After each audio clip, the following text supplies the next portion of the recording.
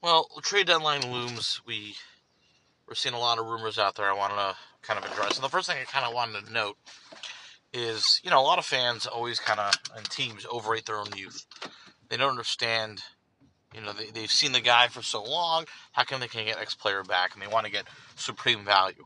The teams that get screwed in this league are the teams that don't really understand where they are in that uh, classic road to contention, road to uh, rebuild, what have you, right? And they slow down on stuff, right? So like Hinkie, let's just go back. Hinkie got blamed because he was trying to lose and stuff, but he understood the Sixers were on the road to rebuild, and he wanted to get there as quickly as possible. Now, where Hinkie could get some of the blame is he was real quick to move off of guys that actually had value, and he probably got rid of them at like 25 cents on the value. So like Evan Turner, I remember, got moved to Indiana for a pair of second rounders. That's bad value, right? Evan Turner was a former second pick, was still playing well for the Sixers, right? Was one of was still a rotational talent or better for a second round playoff team. That's worthy of at worst like a mid to late first, right? So to get 2 seconds for that is bad, and he did a boatload of those types of deals, right? Moving off of Spencer Hawes and a bunch of others, right? Fine.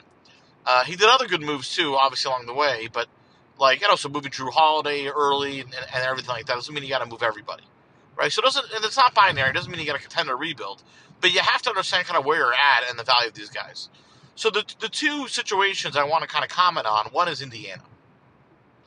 Indiana is asking for way too much in a Sabonis deal. This is not the same Sabonis of a few years ago. There's a couple of things we need to point out about Sabonis. First is, he's a dinosaur in this league, right? I mean, like the notion of having a big who can play a little bit of back to the basket, even though he's got a little Jokic in him in the sense that he could play high post, he's a high IQ guy, shoot a little bit. He's still not great defensively. He doesn't fit on a lot of teams. You can't expect to ask for like an all-star and a pick, a high potential youth and a pick and return, right? Like if you're trying to sell Sabonis, don't try to get 1.1 or 1.15 on the dollar. You're not going to get that's insanity, right? You should be happy with 85 cents on the dollar because it pushes you towards the rebuild, which you desperately need. And by the way, by moving off Sabonis, you get a little worse, which means you improve your draft pick, which Indiana has not had in a long time. The last time the Pacers had a top 3 pick was Rick Smits in 1985. Okay? So if you're going to rebuild right to an extent. Now, they draft well. Fine. They got Chris Duarte. They've gotten picks late that have been good. We know the history, right? Whether it's, Paul George, Danny Granger, etc., Roy Hibbert. So Indiana does a good job drafting. They could, a good idea for them is just to compile picks and then let their scouting do the rest. That's fine. But, don't try to sell off guys who are dinosaurs in the league for 1.15 off. No one's taking that deal. That's insanity. Okay? And they're doing the same thing with Miles Turner, too. They're asking for 2 firsts. And, look, I'm sorry. If these guys were any good, you'd have a better record. That's the end of it. That's it. Karis LeVert, same thing. I thought he was good. But again, if you have LeVert, Turner, and Sabonis, and you think they all are worthy of getting that in return, how come you're not first in the East? How come you're 13th? Something's wrong, right? It means maybe your key guys aren't as good as we thought. Maybe, you know what? That's probably what it is. So why don't you unload them before they continue to depreciate in value, and don't hang on to them for the last glimpses of what? What exactly? 14th seed Eastern Conference basketball? I don't understand what you're doing, Indiana. My other gripe is with Philadelphia, the same notion, right? So, I don't know what leverage Morey thinks he has. This is getting ridiculous. But, he's finally, and I love the way he spun it like a marketer. This is absurd. He's like, well, Embiid is playing so well.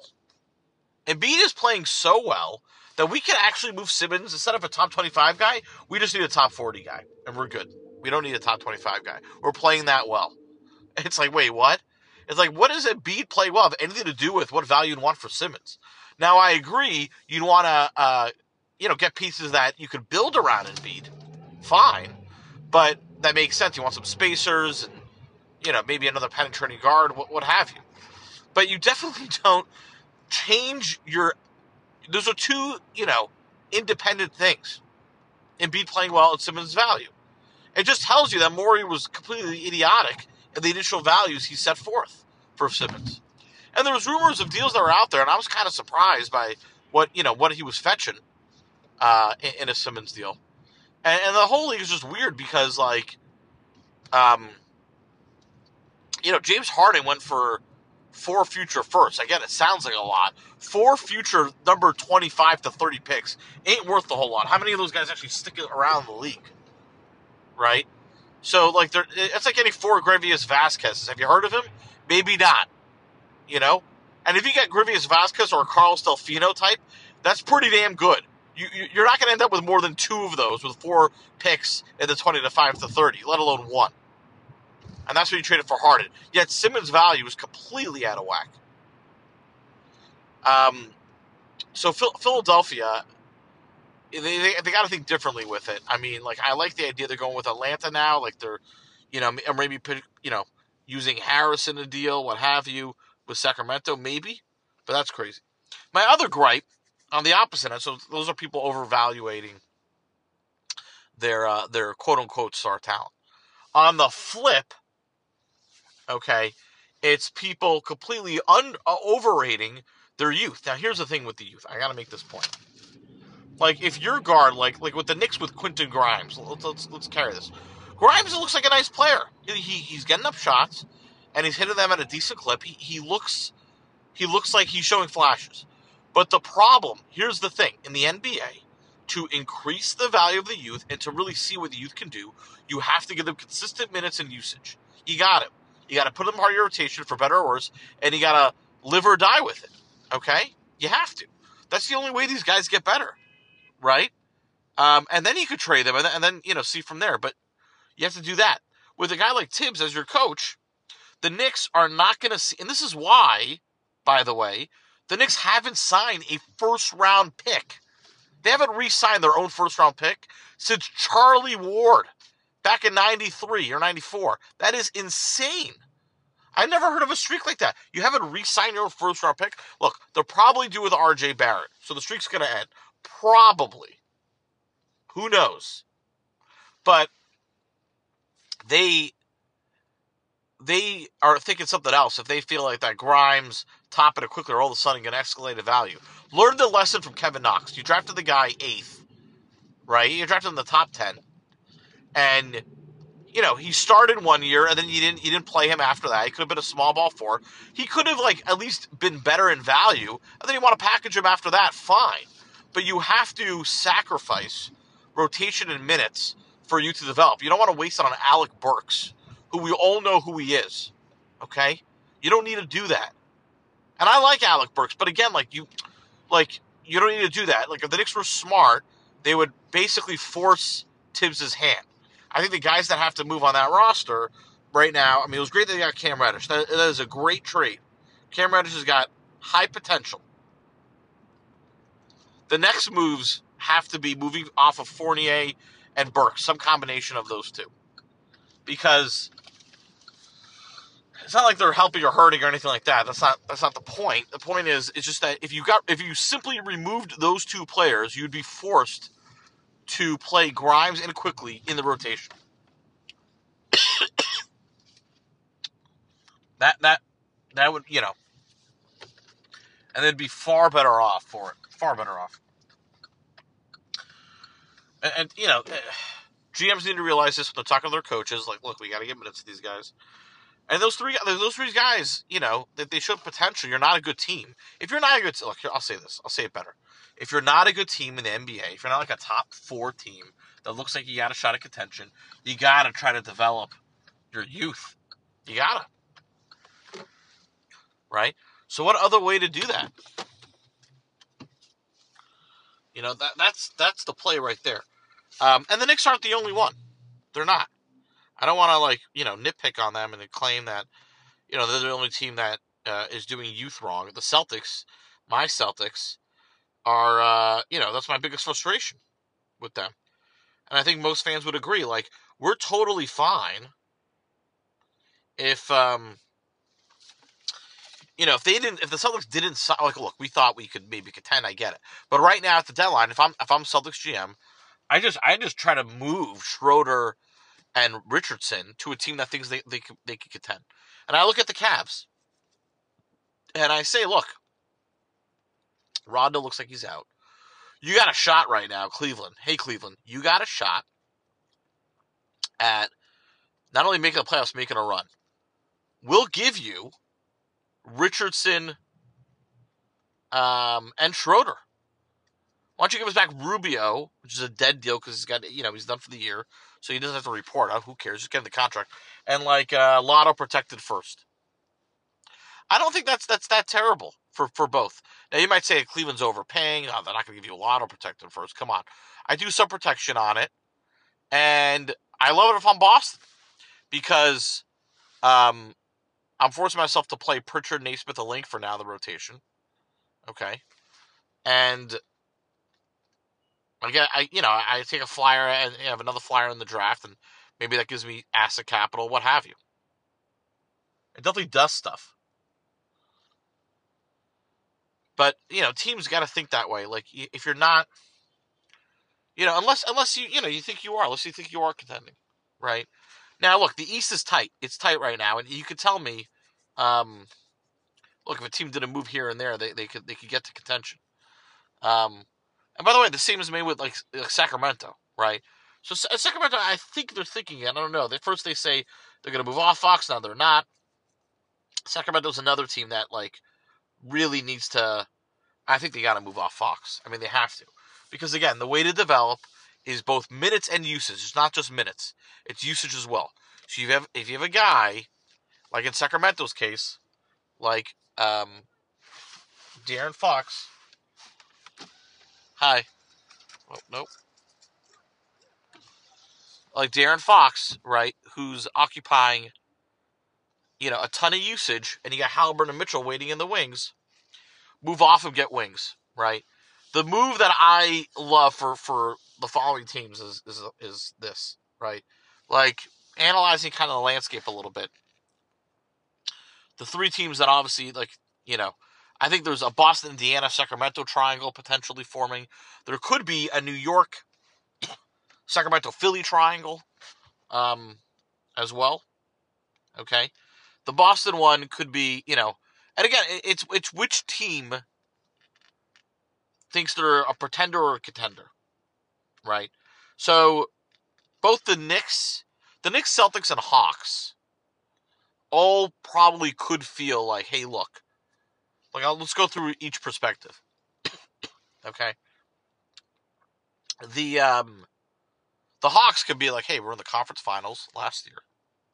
We make some, we're having a funky play of the year. There's no reason, though, that if we were all healthy, we can make a run. And as long as we make the playoffs, things could be interesting. And I think a lot of Eastern teams are thinking that, right? If we can make the playoffs, maybe avoid Milwaukee and Brooklyn in round one. I don't think you want to play them on the road. But, honestly, Miami does not seem like crazy intimidating. You're in the mix, okay? And Brooklyn, if Kyrie continues to only play on the road, that seems like they're beatable. So there could be Eastern teams that are like, hey, we get in, even a 6th seed, we can make a run. 6th seed. I know it sounds crazy. But if you're Atlanta, let's say, and Atlanta's like, okay, what do we need to do? Well, let's change around our rotation. This is what happened last year. Right? We adapted our rotation a little bit. We cut it down, for the benefit, and it worked for everybody. And I think what Atlanta would want to do is move off of Collins. And if I'm Atlanta, I'm obviously looking for defense. You want a 3-and-D wing. Or a better backup combo guard than DeLon Wright to Young, and a guy that can play alongside him a little bit and maybe go small ball there. Okay? I think you'd be willing. I think they like Kevin Huerter. They just signed him. They'd be willing to move Bogey, Collins. Okay. So if you're Atlanta, you're like, well, hold on a second. Can I make a run at Simmons? Yeah, maybe. You might be able to, right? If you move Bogey, Collins, Gallinari's contract, you got Jalen Johnson, you got picks, you're able to take on Harris with Simmons, there could be something there. Now, if I'm Philly, I'm like, why the hell am I are you really going to improve a contender? And by the way, the last thing you want if you're Morey, I mean, this would look horrible, is if you played Simmons in the playoffs and you lost to Simmons. That would be chef's kiss, right? That'd be great. Well, great revenge. You're asking for phenomenal revenge right there. Okay, which is entirely possible that could occur. Okay, really like almost. I would almost say inevitable to that point. Right. So if you're Atlanta, that's a package that works, right? Simmons would be great on that team. It's a risk I take. If you're Philly, are you going to get a better package? I don't know. A lot of people like have a weird read on Collins, right? Like, how good is he? It's tough. He's a tough call because like he doesn't fit everywhere. He's like a finesse big, but he also has some toughness. He can score, but he doesn't do anything great, right? And seeing Aaron Gordon, leave Orlando and not do like transcendent things in Denver makes me a little susceptible of Collins. Bogey's a great shooter. I mean, like the fit on Philly there'd be something there, right? So that's honestly that's one option, right? The other big play. So that's Atlanta's like landscape, right? Now Atlanta can go other ways. Maybe you do a Boston package, but again, like it's kind of weak, right? Let's just be honest. Like Smart and Josh Richardson for Collins, I don't know, maybe, and picks, maybe, okay. But with so that's the Atlanta Philly kind of connection. There's an angle there that you can see. Then I do think, look again, Boston Atlanta could re-engage, but I don't think that's what Boston wants. Boston wants a point guard, right? Or maybe an all-star four. So maybe you're right. So maybe there is a Boston Atlanta thing there. Okay, fine. There could also be now Indiana playing in. So I don't think Atlanta has that many fits with other teams besides Philly. Boston thing, maybe, but I doubt it. Boston, Indiana, there could be something. There could be a market. Remember, Indiana was interested in a Miles Turner for Marcus Smart trade. So there's no reason not to think that that can happen again. But with Sabonis. I think Stevens made it clear they want to build around Tatum Brown and Robert Williams. So I can see Sabonis there. I think they need a guy to run the offense through. I think Stevens likes bigs that could shoot and pass a little bit. I could see an interest in Sabonis, and again, thinking that concept, we're like, let's get the 6th seed. Okay. So look, you start playing that out and stuff. What does that take? That's going to take more youth, right? You have again, you have the trio of youth: Pritchard, Naismith, and Langford, and you have Marcus Smart, right? Is that enough to get Sabonis? Okay. The other play is now. Remember, Sacramento wants to completely overhaul. They look like they're going for a 4. So you have a potential Boston, Indiana, Sacramento triangle, where Sacramento's willing to move Fox. I mean, I don't know if they're willing to move Fox. I shouldn't say that. They said no, but I think they are willing to. Sacramento might move Fox. They seem to be engaged with Sabonis. Sabonis for Fox kind of notion. Boston gets involved, boom. Right? Where basically Boston sets stuff to Indiana. Sabonis goes to Sacramento. More picks from Boston go to Sacramento. Celtics take on Buddy Hield and get Fox. There's that notion. I could see that. I could see, forget Boston for a second. I could see Boston and Indiana connecting. Boston, Indiana, Sacramento connecting. And then I could see, forget Boston, New York jumping in. New York, Philly, Sacramento. And I don't know what to believe, but like I think part of the Simmons thing is a lot of teams are scared to take him on. And I could see that, right? But I think the Knicks could do something with Sacramento, where again they maybe Barrett's involved, or even Randall maybe. Probably Barrett, right? And they could get Fox to Philly, and Simmons goes there. along with other pieces. So a lot of craziness there, but the lesson needs to be, right, don't, if you really want to trade your youth, you got to play your youth. So something's effed up.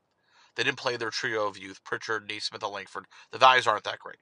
So they can't expect to get much for them. New York made the same mistake. And now both of them now look like they want to linger to get that 6th seed to make a magic run. It ain't going to happen because they didn't play their youth. Don't expect your youth to be valuable if you don't value yourself.